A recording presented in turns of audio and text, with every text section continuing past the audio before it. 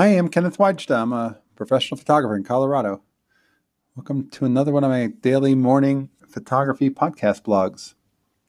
So today I'm going to talk about a technique.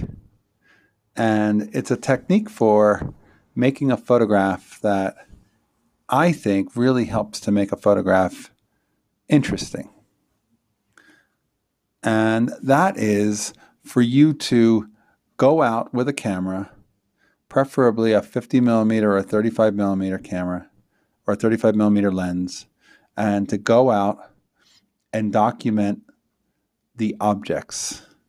So I have a photograph in one of my photo walks I did with a friend of just brooms and mops that are sitting alongside of a business in a town called Platteville, Colorado. And sometimes the objects that you find outside of a place, I remember seeing a pair of women's boots outside of a house on a porch one time I photographed. And sometimes the objects that you find tell little stories, even if you don't have all the information. But it gives you a clue into something that is going on or has gone on. And I like shooting those little detail shots.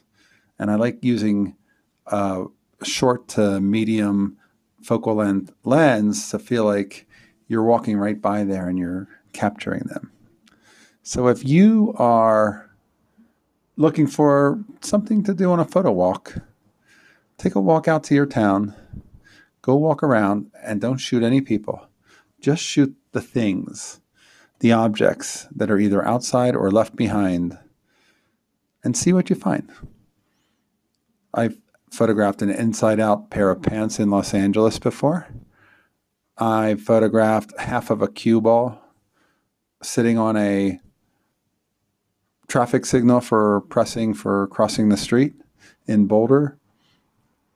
I photographed a empty canned tomato can on a payphone in Boulder.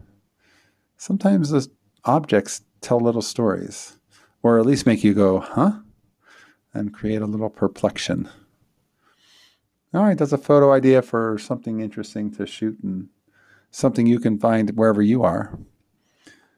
That's today's photography talk. If you're enjoying these, hit the subscribe button.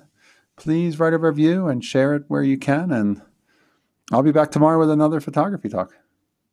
Here's the good light.